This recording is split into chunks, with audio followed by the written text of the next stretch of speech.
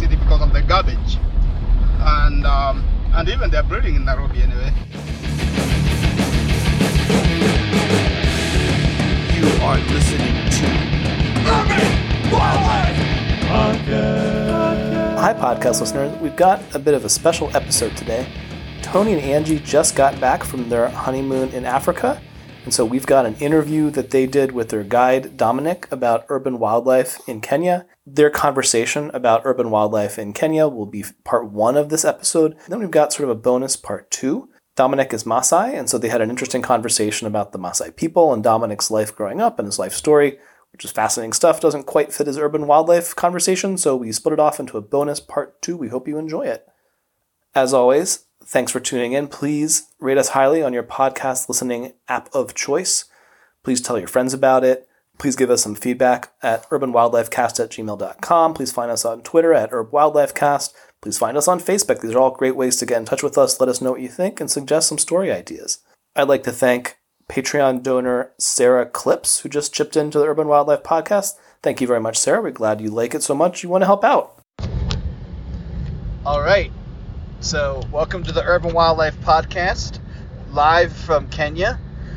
This is your co-host, Tony Crosdale, with my lovely wife, Angie Fredrickson. Hello. And Dominic. And could you please tell me your full name? Well, yeah, thank you very much, Tony. My name is Dominic Lopono Miranit. I'm a Kenyan from Samburu, which is a Maasai branch. And actually, in the entire of my life, I've been living with this wildlife, and this is what has led me to be a guide. Yeah, so Dominic's been our guide. We did a group tour for our honeymoon, and I was at our briefing. I had my bird book open, and people said that you saw me reading a bird book and said Dominic would be, of the 3 vehicles, Dominic was the best birder, and he's a phenomenal birder, so that was fantastic. So we've been with Dominic for the whole group tour, which is 5 days, and then we stayed 2 days longer, and we used Dominic for 2 more days of guiding. So we went to the Lake Elementacha, also went to Masai Mara National Park for 2 days, and then we went back to Nairobi, went to Nairobi National Park, and then today we went to Lake Naivasha. And Lake Naivasha is your home, right?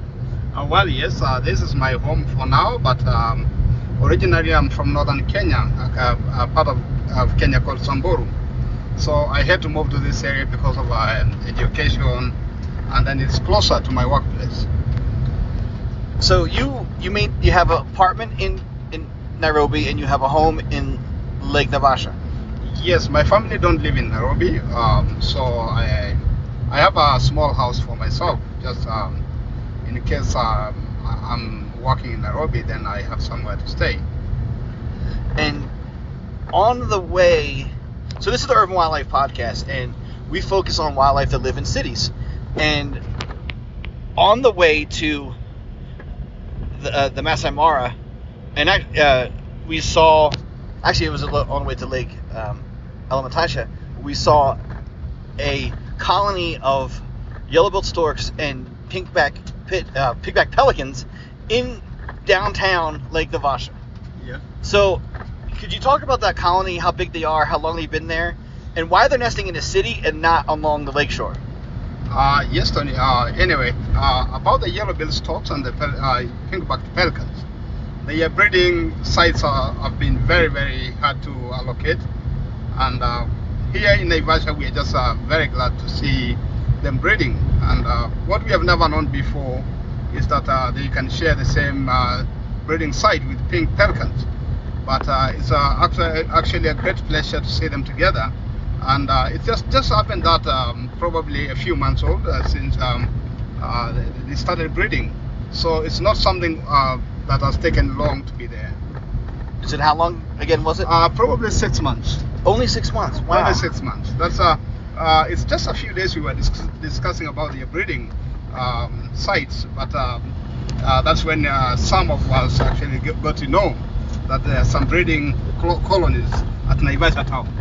And for our listeners, when I say these are nesting in the city, I mean like they're nesting along the biggest road and trees above the road and like on a median in the road and right in downtown Navasha, like not like on the outskirts, like right in the city.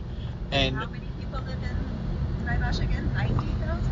Yes, Naivasha, because of the Afro culture, it has attracted a very, very huge population of people of all tribes. You know, Kenya has got about 44 tribes, and I think it's almost every tribe is represented here because of employment opportunities. So Naivasha itself has got a big, big population, and if I say 90, it's just a record of those who were counted during the election time, those who could vote.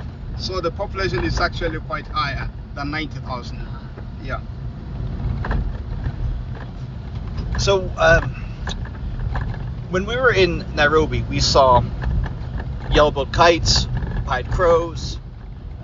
What other wildlife will you see right in the city? Now, not in the park, but in like downtown Nairobi. What kind of wildlife? You know, birds and mammals and what have you. Well, apart from birds, actually, there are not many other animals. Although there are some cases of lions sneaking out of the park fence and just wander on the streets. But the Kenya Wildlife Service are always on alert. Just in case they get out of the fence, they come and dart them and return them back to the park. But hyenas also have been reported visiting in the compounds, but nothing much actually to report, except animals like genet cats. Genet cats can be seen anywhere near human habitation. So those ones you can see in the gardens, wandering here and there. Although now we have a high number of dogs, domesticated dogs, so those ones definitely push them out of visiting the villages and that thing. I read an article about there was a train station in Nairobi, maybe the abandoned one. I forget which one it was. They found 3 leopards living there that were eating dogs. They were hunting dogs. Have you heard about that? Pretty well, yeah. Nairobi itself is surrounded by big forests. So, and leopards are a little bit of canny cats. Yeah, they can be anywhere. Yeah. And for them, they can eat anything: dogs, cats, chicken. So they are opportunistic. So there are a lot of those cases of the leopards sneaking into the villages, steal the dogs, and run away. Yeah. Wow. And what are some of the common birds you see in Nairobi? The common, what we call urban species, is the speckled pigeons. We have the yellow-billed kites, pied crows, the marabou storks, which definitely are attracted to the city because of the garbage, and even they're breeding in Nairobi anyway. So those are the main species of birds. We have other raptors, but those ones cannot be confirmed because they are just like random visitors and they leave again. Yeah, we saw a bachelor right outside the city. Well, yes, but that was a little bit away from Nairobi city on the highland. The suburbs of Nairobi. That is more like wooded areas. Yeah. Yep. There were still plenty of houses in around them when we saw it. So Yep. it was like suburbs, kind of suburban landscape. The neighborhoods, yeah. I guess we'll go quickly back to Lake Navasha.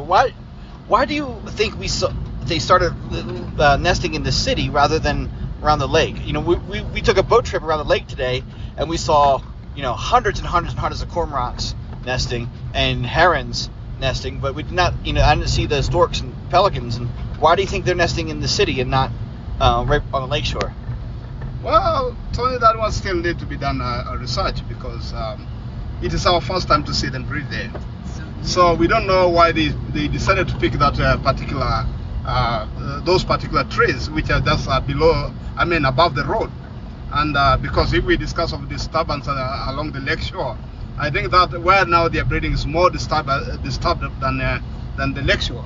So we still need to check what made them to choose that particular place, because the yellow-billed stork are not garbage eaters. So there must be something attracted them to that particular area. Yeah, because even you see the pelicans. Pelicans should be breeding by the lake, but they decided to join them there. And it was very interesting too, because you could smell it smelled like fish. Like obviously they're coming and feeding their your chicks fish, you know, Yep. and like it smells so strongly of fish. They're not, you know. I mean, obviously, I don't think a pelican can eat anything but fish, you know. Like so, and a stork can maybe scavenge. Yeah, but, you see, but, like Lake Naivasha is rich of fish, both endemic and both indigenous and exotic, because we have the crayfish, we have the common carp from Scotland, we have the black bass from Brazil. So we have all this sort of fish, and now, you know, they brought in another species of fish called mudfish. So I think the rich population of fish in the lake attracts all this. So probably this is why they found, you know, the best places to breed away from probably the cormorants, which are very noisy and all that. And but still near Naivasha to reach the lake, get food, and go back to the nest.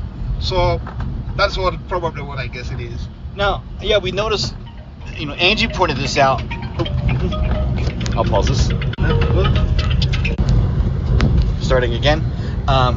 Angie noticed that there were a huge amount of cormorants, and it reminded her of the cormorants we have back home. And what'd you say, Angie? Your quote about the cormorants? Do you mean their similarity to the nesting? What you said about the nesting? I don't really remember what Tony's asking me to say, but I basically, do you mean just how many there are? Yeah, like you said, they seem like, are they taking over here like they are in America? Oh yeah, I did notice. My mother lives in Dallas, and White Rock Lake is just totally overridden with cormorants. And I actually took a video for my mother, and I said, "Mom, it's just like Dallas. The cormorants just take over." And I did say, it seems like it's always that way when there's cormorants. They just become the really dominant bird wherever they are. And that has been, yes, that's exactly what I wanted you to repeat. Oh. And I've noticed that in Philadelphia, in an island in between Philadelphia and New Jersey, and in a breeding colony of egrets and herons down in near Cape May, they got completely taken over by cormorants, and now it pushed all the herons down. And I'm wondering, is in Africa and in Kenya specifically, are you seeing cormorants living near people and taking over water bird colonies and pushing out the egrets and herons and storks? Is that something you're seeing? Yep. You know, definitely, as you saw the flocks of cormorants. Cormorants breed in huge colonies, and they breed almost all year round. So they don't give chance to other birds to breed on the same trees. And you know, they also pose some competition on fishing, because you know, they are big fishing birds. So probably the noises they make, because they're really very noisy, can also push others away. And which species of cormorant are these here? We have two species of cormorants here, but the one that breeds along the lake is the greater white-necked cormorant, or greater cormorant. Yeah, the long-tailed cormorant, I've not seen any nesting down here, but I guess they do also breed in big colonies. It's funny, talk about great cormorant. That bird lives from Australia all the way through Asia, Europe, Africa, and there's a population in eastern Canada down to Maine, and they winter in along our east coast, and I can actually see them in my city in the winter. And there's only probably a few thousand at the most great cormorants in North America at all. So it's actually like my city is known as a good spot to see this bird, which is funny because we just saw thousands of them today. Wow, yeah. Also Nakuru, and there is another lake called Lake Oloidin, which is just west of Naivasha. That is another big nesting place. Yeah. Now, let's talk about hippos. So we got... What is it about hippos? Well, there's hippos in Lake Naivasha, and the city comes very close to it, and the village comes right up to the lake. Yeah. Right? So, how far out... do you consider that the city goes all the way to the lake, or do you consider it ending before the lake? Well, as we mentioned about the population, definitely you understand there must be some encroachment Right. to the lake. And you saw the big greenhouses all around the lake. It's just like closing the gap, the grazing areas of the hippos. So at night they have to wander long distances away from the water to get proper grass. As you know, they're bulk eaters and they need a lot of grass. So they have to work their way out through between the fences and get out to graze and then back early in the morning. And so and people are attacked by them. And when Absolutely, yeah. We have a lot of cases, even in hotels. Like a few months ago, there was a Chinese tourist who was attacked by a hippo because they thought that they are friendly. So she went as close as less than a meter, tried to get the picture of the hippo grazing. So because hippos don't take pictures, they decided to take something else, to use something else. Yeah. Anyway, the client was killed, but it's our mistakes. and you have a friend who lost his legs to a hippo attack, right? Not once, many of them. Many friends. I know many people who have been attacked by hippo while they are fishing, and if they survive, they are lucky. But many of them do killed by hippos. Wow. Yeah. So, you were Maasai, Yes, I am. and you took us to a Maasai village in the Maasai Mara. Yeah. And I noticed that there were birds in the village. Could you describe a typical Maasai village and talk about like what wildlife lives in the village? Well, I don't think we have any animals living in the village, but including birds. yes. Okay, we have some sparrows, we have some weavers, which are very common by the villages. But as you saw, the Maasai land is almost like unoccupied, and this is what has given the animals opportunity of living with the Maasai. And even if in history, the Maasai, we have never learned to kill animals. And anywhere you go in Kenya, the only place you find a good national park and a good national reserve, a conservancy, you name it, is the Maasai land. Because the Maasai live with animals peacefully. We coexist together with animals. You saw the other day when we were driving, actually the wildebeest, zebras and gazelles were barely meters away from the domestic cows. So even the Maasai can just walk. The only thing that has to keep away from, the Maasai have to stay away from is buffaloes, elephants, lions definitely will walk away from the Maasai. So it's only those dangerous animals. But still we live peacefully with them because we don't really attack them. Lions comes in, we tend to fight with the lions because of domestic animals. But if these lions can get an option of what to kill but not domestic animals, then we will live peacefully with them. But now we have some organization try to compensate all the damages caused by these predators. So definitely it will make a difference. Yeah. And let's talk about the weavers. There's one called a village weaver. Yes, the black-headed village weaver. And is it called a village weaver because it lives in villages, or it builds its own houses together like a village? It is either because they live in the villages, but also they make a village of their own. And many nests together. Would you say that's the most common, like weavers are the most common urban bird? Because everywhere you go, every rest stop, in the garden of the hotel in Nairobi, everywhere we went, there's weavers. It's not really the commonest because we have the specs weaver.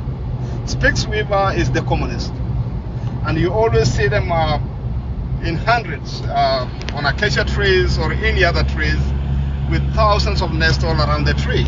So the specs weaver is the commonest. Yeah. I think what else we covered quite a bit. Angie, do you want to weigh in on some of your favorite? Real quick, you said we were watching a Pride of Lions.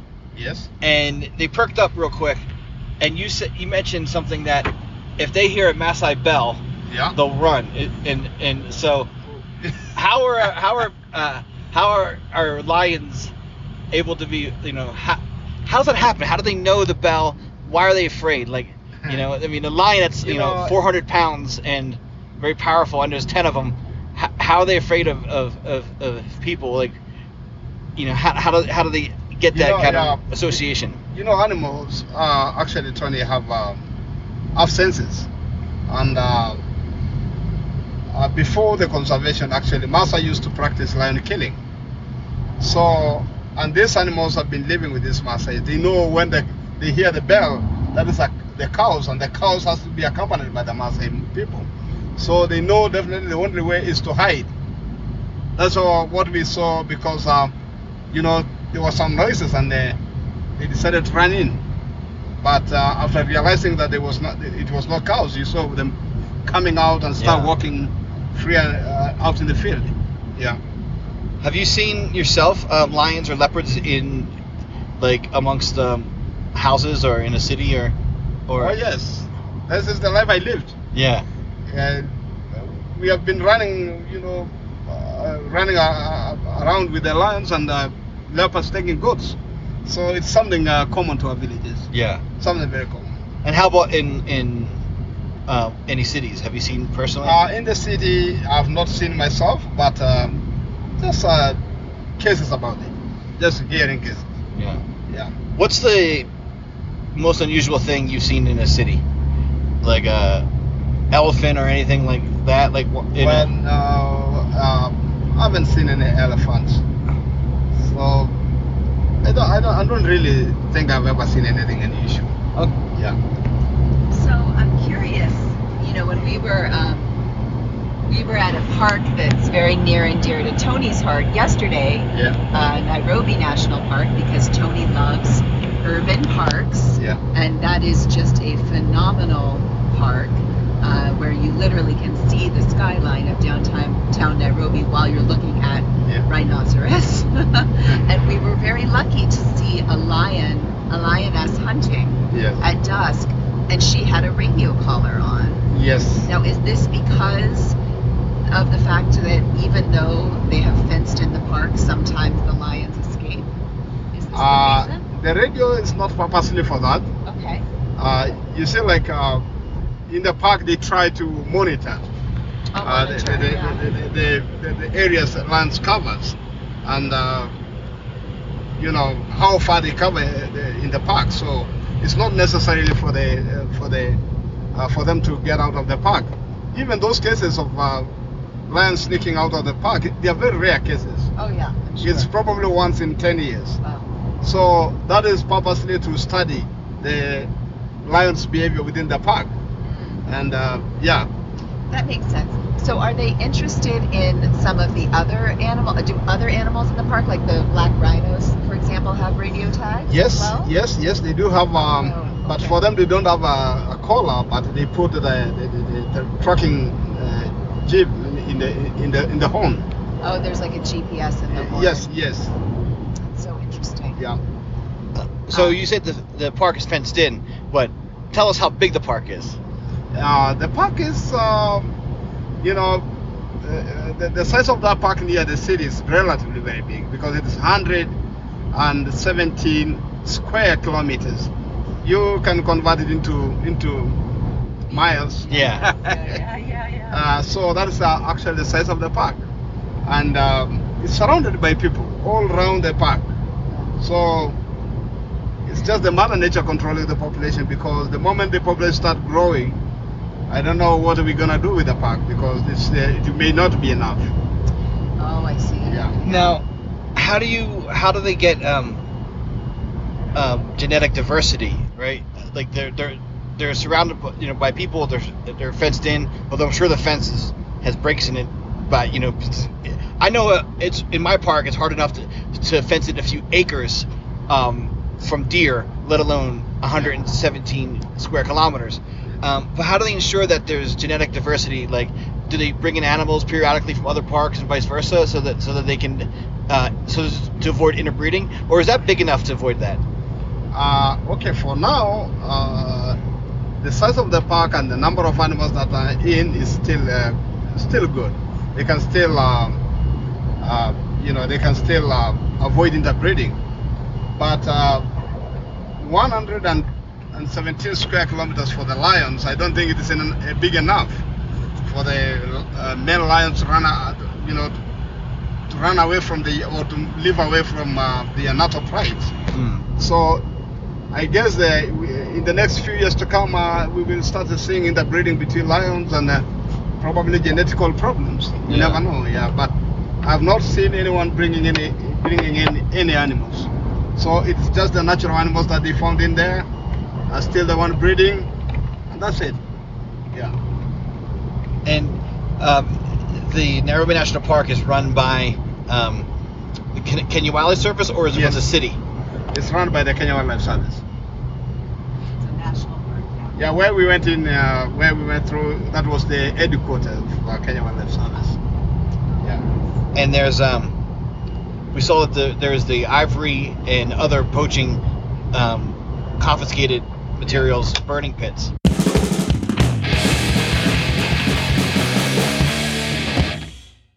So that was our part 1 about urban wildlife in Kenya. We hope you listened to part 2. It's got more conversation about the Maasai people, their place in Kenya today, and Dominic's life story, which is fascinating stuff.